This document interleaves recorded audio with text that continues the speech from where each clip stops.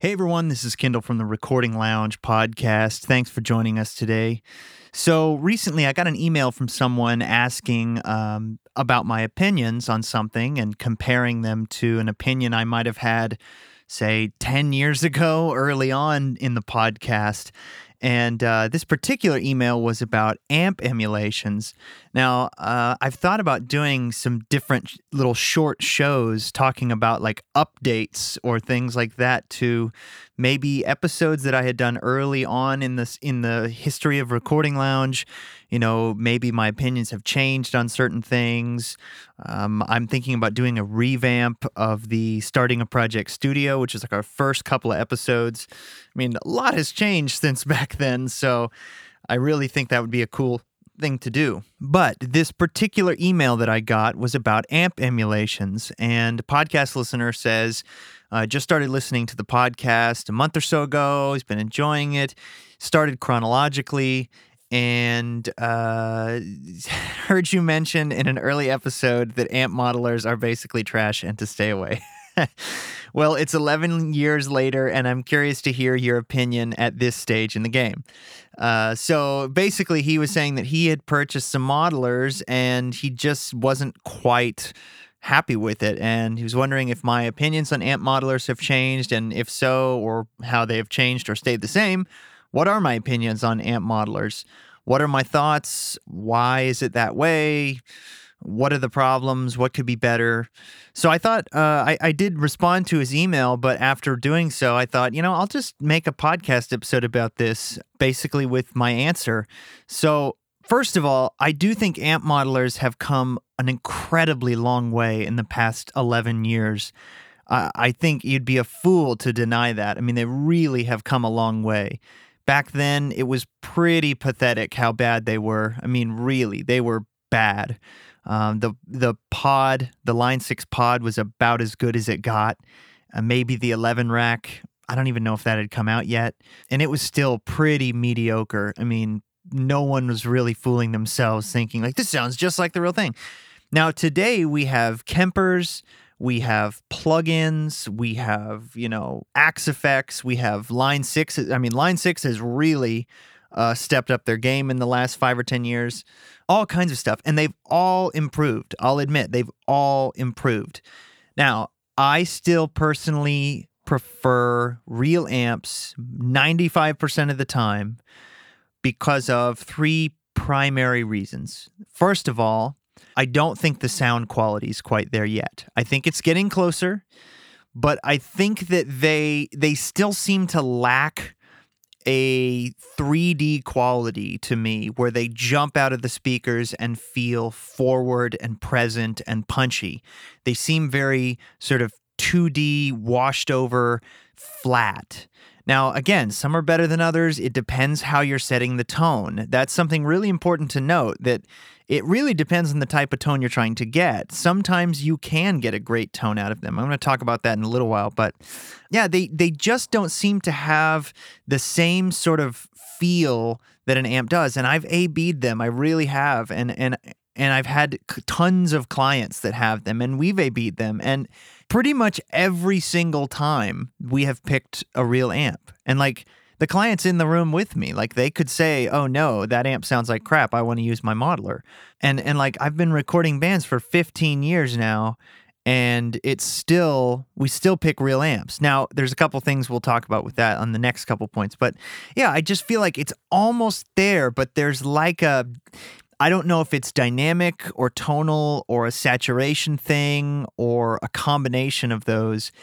It just doesn't seem to jump out from the speakers at me and feel loud and proud. And it seems like squished and kind of small and 2D.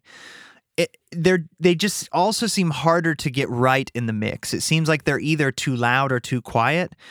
They have this sort of washy quality to them that almost makes the transients seem like they're buried under a layer of drive or distortion rather than it being a part of the sound, if that makes any sense at all. I do think for clean sounds, amp modelers generally do fine. It's really when you start getting into distortion that it becomes really, really tricky. And sometimes, again, for a given tone, especially like certain metal tones or stuff that's supposed to sound super modern and tight and like compressed, sometimes that's exactly what you need to do is use an amp modeler because it's like kind of part of the sound. But even still, you look at most guys who play metal or produce metal, and most of them are still using real amps in the studio.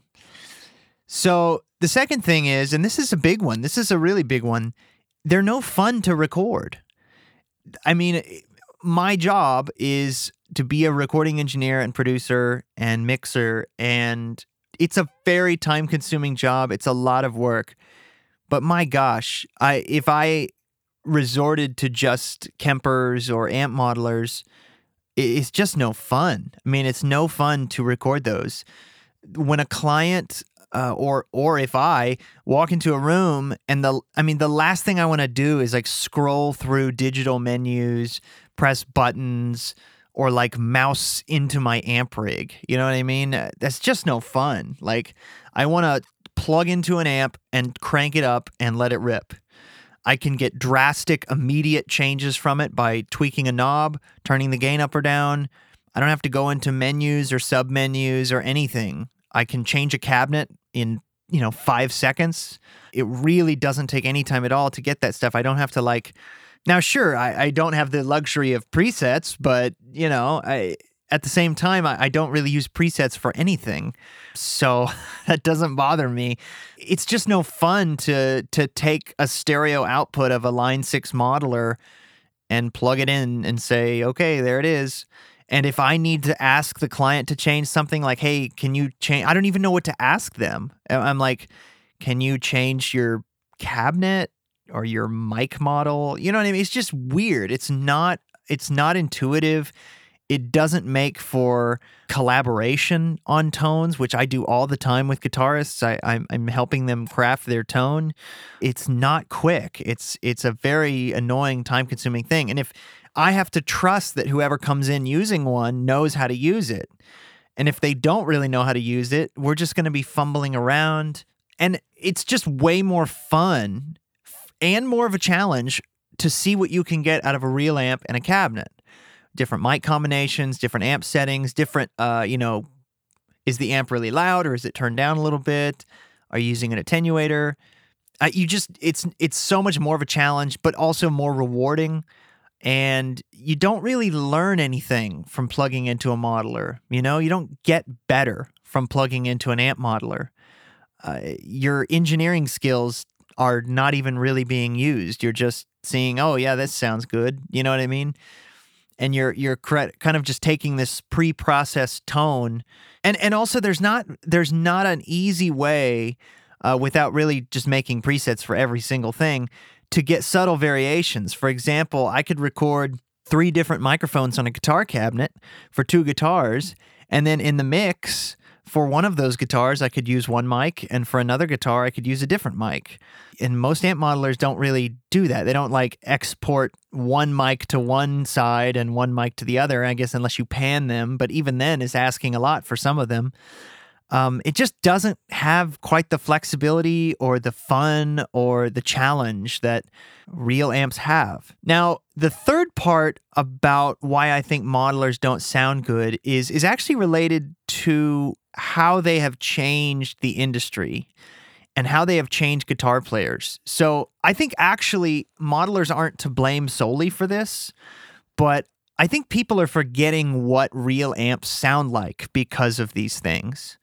And I'll tell you why. So it starts with venues don't want people to have loud amps. Okay?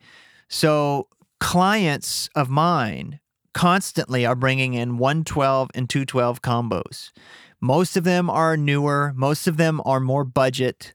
Some of them are boutique, but most of them are sort of generic, new production Fender or whoever. Every now and then I'll get a Dr. Z or a Matchless or something really cool, but for the most part, even then, they're still like 112 and 212 combos. And I think the reason why so many people are forgetting what real good amps sound like is because, like I was working with a client the other day and they were using a modeler. They're like, oh man, I just love this thing. It sounds better than any amp I've ever owned, blah, blah, blah. And I was looking at it and he had some like Marshall emulation pulled up. And I thought it sounded okay, but not great. And I was like, have you ever used like a good Marshall into a 412? And he was like, well, I used to have like a little Marshall combo, like 112 combo. I was like, all right, that's not a real like Plexi like we're talking about. That's like a new production Marshall that nobody really likes. So we went out to the live room and I plugged him into my Marshall into a 412 cabinet, 100 watt, loud. And I told him to play. And he was like, oh my God, that sounds amazing. And we ended up using that. And it really highlighted this fundamental problem, which is like most of our favorite records, even up until the early 2000s, mid 2000s, like even up until, they stopped using guitar on records, they were made with loud amps cranked up in the studio, and usually nice amps, really nice amps, like not, unless they're going for like a particularly like small sounding amp effect. They were usually like boutique or vintage Marshalls, Voxes, Fenders, the good stuff, right? And you crank them up loud because you're in an isolated studio. Why wouldn't you?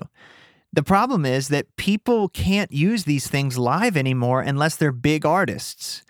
So why would they? Why would the average client of mine own a 100 watt Marshall and a 412? They will barely get it to the gig. And even if they do get it to the gig, the sound guy's going to have them turn it way down. And I understand that that's just how things have moved now. But like, come on. To me, the sound engineer's job at a venue or whatever is to make the best sound possible out of what they've got. And to me, it's crazy to tell certain players to turn things down, just by default. Like, obviously, yes, a 100 watt Marshall is totally overkill. You really don't need that unless you're playing arenas, you know what I mean? But I'm just saying, like, clients of mine they're using, 15 watt amps live, or they're using 30 watt amps and turning them to 2 and then putting a bunch of pedals in them. And it's like, of course you think the modelers sound good and acceptable because you either are not using a good amp or you're not turning them up loud enough to really get to the sweet spot, or you just haven't really heard good examples of what good amps sound like in isolation. I mean, there's no doubt in my mind that an amp modeler today, not 10 years ago, but today, sounds better than running a reissue Fender on 2 with a bunch of pedals. Like, the modeler will definitely sound better because the modeler is actually getting closer to the sound of an amp cranked. Now, if you were really comparing apples to apples, an amp cranked, like a Marshall cranked versus the Kemper, then I think it's a little easier of a comparison to say, oh, well, I like this about this one. I like this about that one. They both have their strengths, but I like this one a little more because XYZ. But I have no doubt in my mind that that's one of the reasons why people have turned to modelers. Because, yeah, they probably do sound better than the wrong amp played the wrong way. These amps were not designed to be run on 1 and sound good. They just aren't. Like, a Fender Twin on 1 is like kind of lame. It's pretty cool for pedals, but that's about it. A Marshall on 1 is not, what's the point? Like, it doesn't even sound like the amp. They're meant to be played loud. There's a sweet spot that happens when the amp is loud enough and the power tubes are saturating just enough. The preamp is saturating. The speakers are pushing air, but not too much, not where they're like, folding under the pressure. There's a sweet spot in the middle there where you get this amazing, like, wow, everything's working together and it's punchy and it's loud, but it's not too crunchy, but it's not too clean. If you watch those rig rundowns, right, from anyone from John Mayer to Angus Young or Joe Bonamassa, any of those people, they don't have restrictions like we do if we're in apartments or in our home with, babies and kids and wife and family in the other room. You know what I mean? Like, these guys will run 5, 10 guitar amps into 10 cabinets. They're cranked up and isolated under the stage. They've got every pedal on a MIDI loop system. They've got, and like John Mayer and Joe Bonamassa, those guys travel with vintage Fenders and Dumbles and all kinds of stuff, right? Like, there's no restrictions here, right?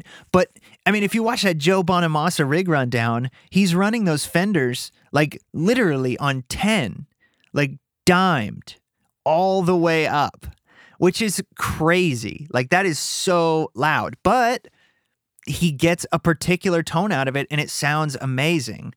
And that tone, that's kind of what you have to do to get that.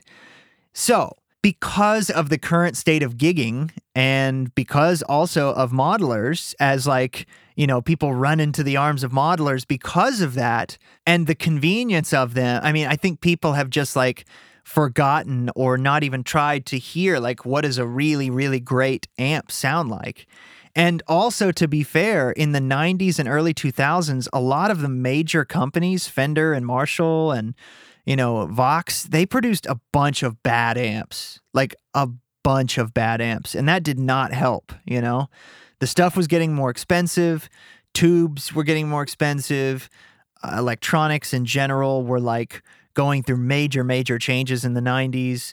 And it was like, well, we got to go digital. This is what the kids want. They want reverb on their amp and all this. And it's like, maybe that's what we want. I mean, but we also all have pedals and stuff. And I don't know, there was just like a weird sort of Wild West going on in the amp world where they had these like hybrid amps that were like tube preamp, but solid state with effects. And I mean, so many of them were just absolute junk, really, really bad. And then you had the whole like early digital pedals like from Digitech and Zoom and all these other companies that were just making these mediocre digital pedals.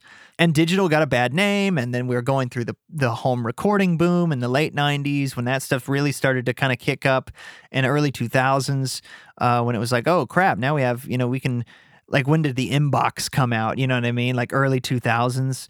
And it was like everything had changed, We had gone through so many changes, and I think we've just come so far from really good hand-wired amps designed by great designers, meant to be used a certain way. Like, we've come so far from that. And I don't mean to sound like the old guy, shaking his cane at the kids on the porch, right? But really, it's so much simpler if you just try it, and it's more fun and it sounds better.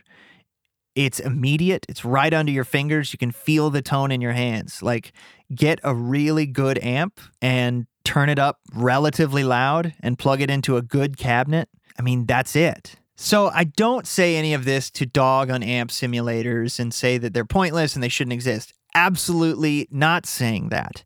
There are definitely situations that I really enjoy modelers. For example, I think for writing and demoing, they're an amazing tool, because if I'm writing songs and whatever, and I think to myself, all right, I kind of need like a Marshall tone for this song, I can just pull up an amp modeler with a Marshall sound, put some delay on it, and get a decent representation of what I'm going for. I'm going to redo it anyway because it's just a demo or a songwriting, but I don't have to go set up an amp. I don't have to go do any of that. It's very quick for that sort of thing. I don't necessarily think it sounds just like a Marshall, or does it sound quite as good as a real one? No, but it's so convenient for accomplishing that. And within 10 seconds, I could say, all right, I need a really clean, chorusy tone. So like the presets are definitely like, if you spend time and like make presets that sound good, that is a huge time saver. It really is. And for songwriting, it's great because, for example, the amp that I might use for a clean 80s Strat tone and a Marshall tone and a Dumble tone and then like a heavy metal tone, that's like 4 different amps, 4 different cabinets, maybe 2 different mic setups. That takes time. So for songwriting and for demoing and for scratch tracks, I love amp modelers. They're really quick for doing that. But like if I'm already setting up to get a tone in the studio and I want to be able to get the best possible sound quality, then I'm just going to use a real amp. At the same time, I will admit there are some tones, specifically, like 80s Roland jazz chorus, like classic solid state amp tones that I think sound amazing on modelers and better than recording a Roland jazz chorus.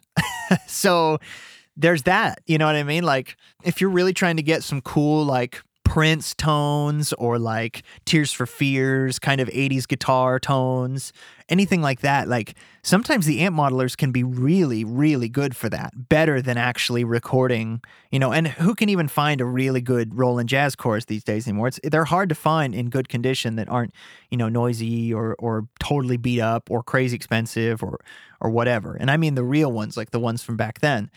And like I said, sometimes for super high gain tones, like for metal stuff where it needs to sound like uber modern and tight and kind of 2D on purpose, like very like perfect and like robotic.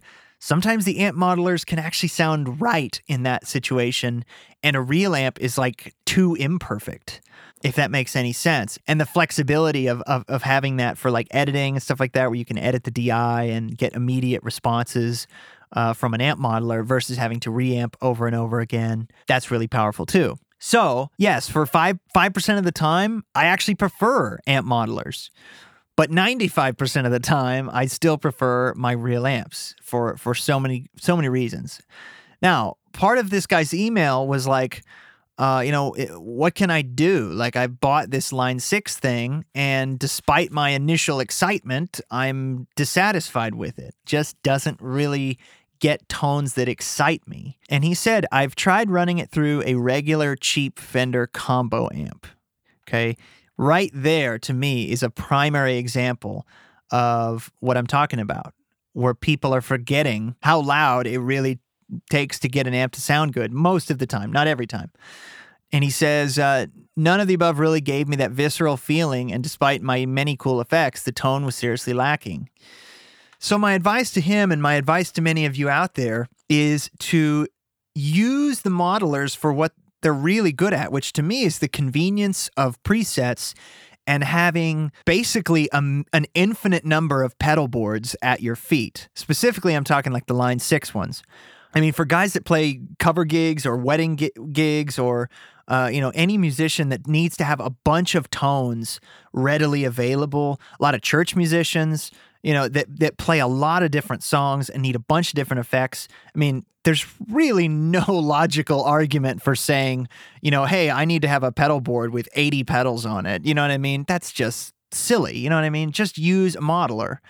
You essentially have infinite pedal boards at your feet to accomplish all those sorts of things. However, yeah, if you run that direct with the amp simulation, like the amp simulation is really the thing that they haven't quite nailed yet.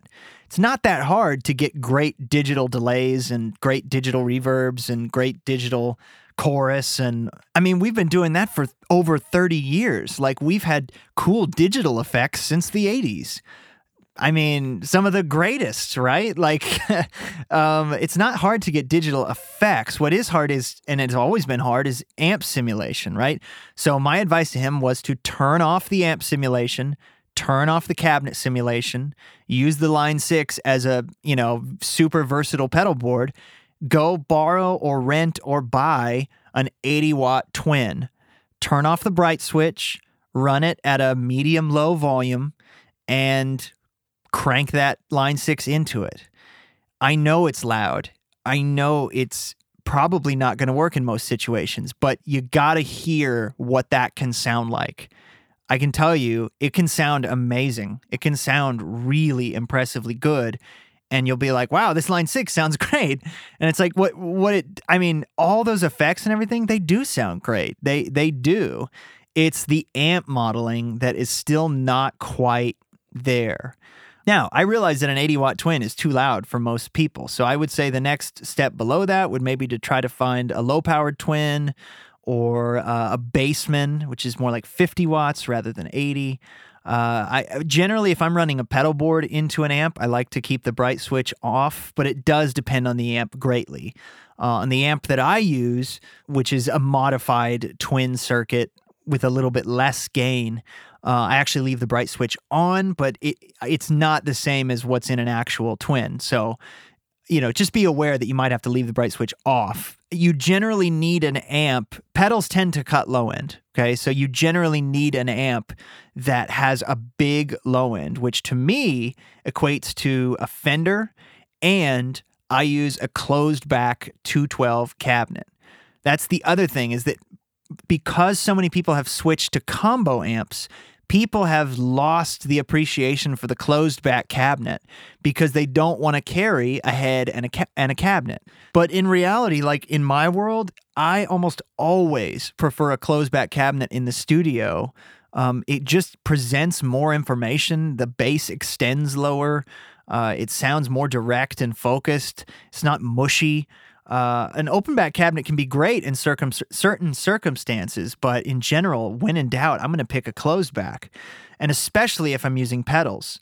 So if you can find a Bassman head, like a 50-watt Bassman head into a closed back 212 cabinet, run that Line 6 into it, and you'll be amazed at how much better it sounds than, the models in there. And then again, if you actually compare like the Marshall model versus a real Marshall, 100-watt Marshall, it's something else, And don't get me wrong, it's way easier to use modelers. It is way easier to just plug in a stereo output and call it a day. But it just doesn't quite get there for me.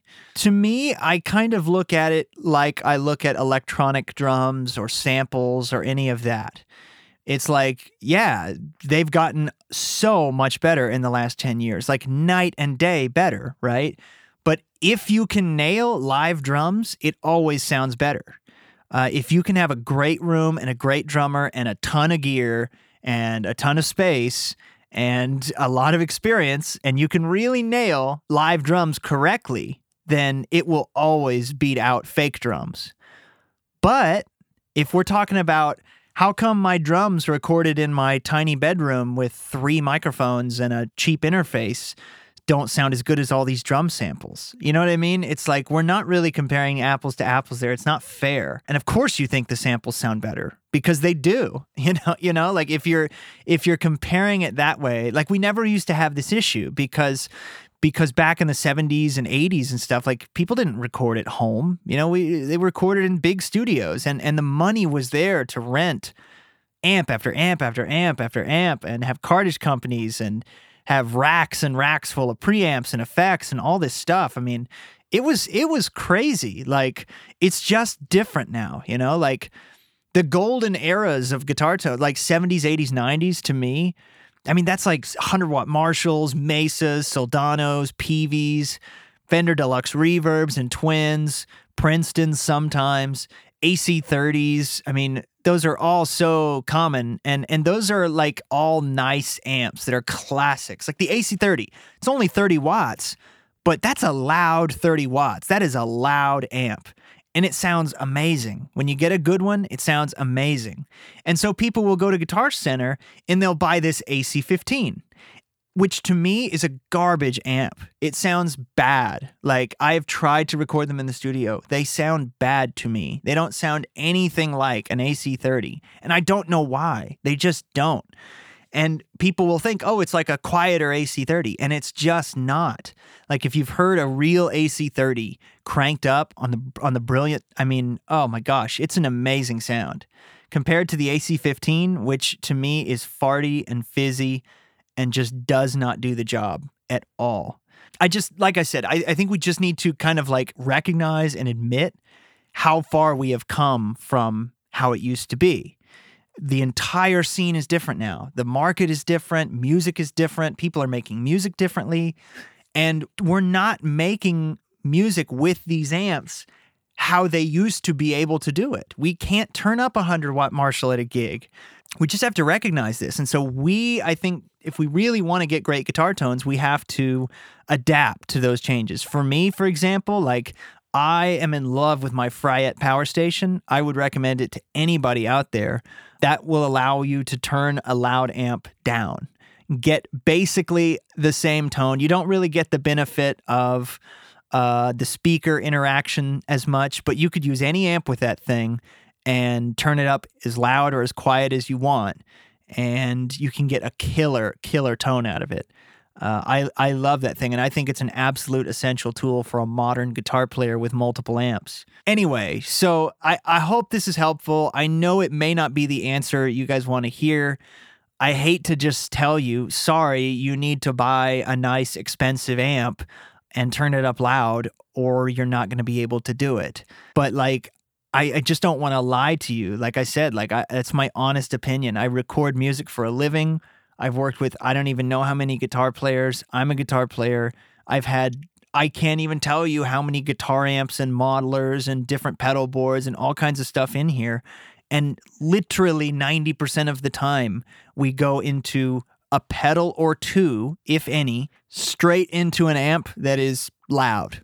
Okay? Like, it really is that simple. Like, people don't, they seem to think there's a bunch of voodoo going on, like, to get a great guitar tone.